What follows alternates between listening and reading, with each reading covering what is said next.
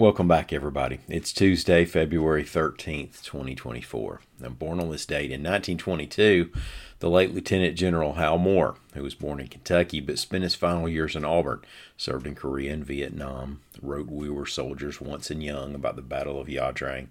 A must-read. Mel Gibson played Moore in the movie.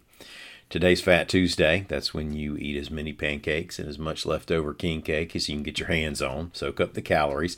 Catholics and members of denominations that observe Ash Wednesday fast to begin Lent. If you get your liturgical training from Twitter, you may think Lent is like second chance at New Year's resolutions. That's not exactly accurate, but good luck with the weight loss. During Lent, observers typically give up the gluttonous life and right themselves spiritually in time for Easter. For others, that might take longer than the Lenten season. AL.com's Greg Garrison wrote a story for the site about how those who fast might be this year dealing with Ash Wednesday and Valentine's, with its big boxes of chocolates falling on the same day. The Catholic Diocese of Birmingham's recommendation is to celebrate Valentine's a day early, so you have even less time than you thought, fellas. Let's do some news. We have the state's export totals from last year, a stolen school bus, and more. I'm Mike Morgan, and we're down in Alabama.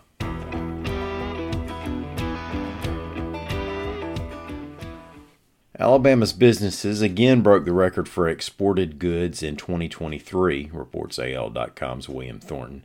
Companies shipped out $27.4 billion worth of vehicles, aerospace parts, minerals, metals, and more to 190 countries last year. That's a 6% increase over their 2022 exports. Vehicles led the way at $11.5 billion worth. The top destination for made-in-Alabama goods last year was Germany, which imported $5.1 billion worth from our companies. Germany was followed by Canada, China, and Mexico, all with more than $3 billion each.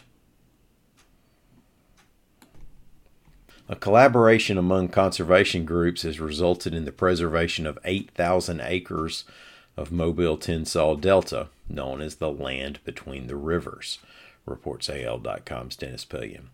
The Nature Conservancy, along with Patagonia's Hold Fast Collective and an undisclosed donor, closed a deal worth more than $15 million. They're not given specifics on that. The land between the rivers is located in Clark County and includes area between the Tombigbee and Alabama rivers where they meet to form the delta.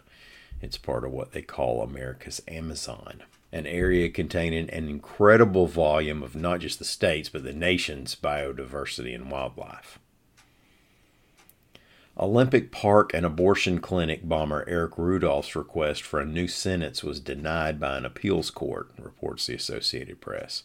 Rudolph's request was in response to a 2019 Supreme Court ruling that found a statute on crime of violence penalties was not clear.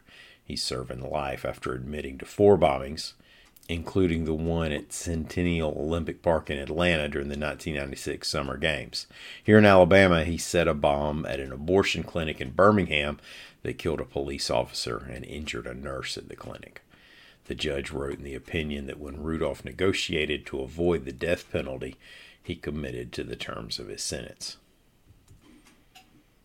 A school bus was reported stolen from near West Jefferson Town Hall, reports AL.com's Carol Robinson. Now, if you're not familiar with the location of the town of West Jefferson, I can help. It's on the western edge of Jefferson County. Jefferson County Sheriff's Office's Lieutenant Joni Money said the bus was parked by Town Hall on Friday afternoon. When the bus driver showed up Monday morning, it was gone. Money said the bus was found Monday afternoon in, as some of you might have expected, Walker County. Thank y'all so much for listening. Nothing but love for Walker County. We'll be back here again tomorrow. Until then, y'all come on by and see what we're up to anytime you want to on the internet at AL.com.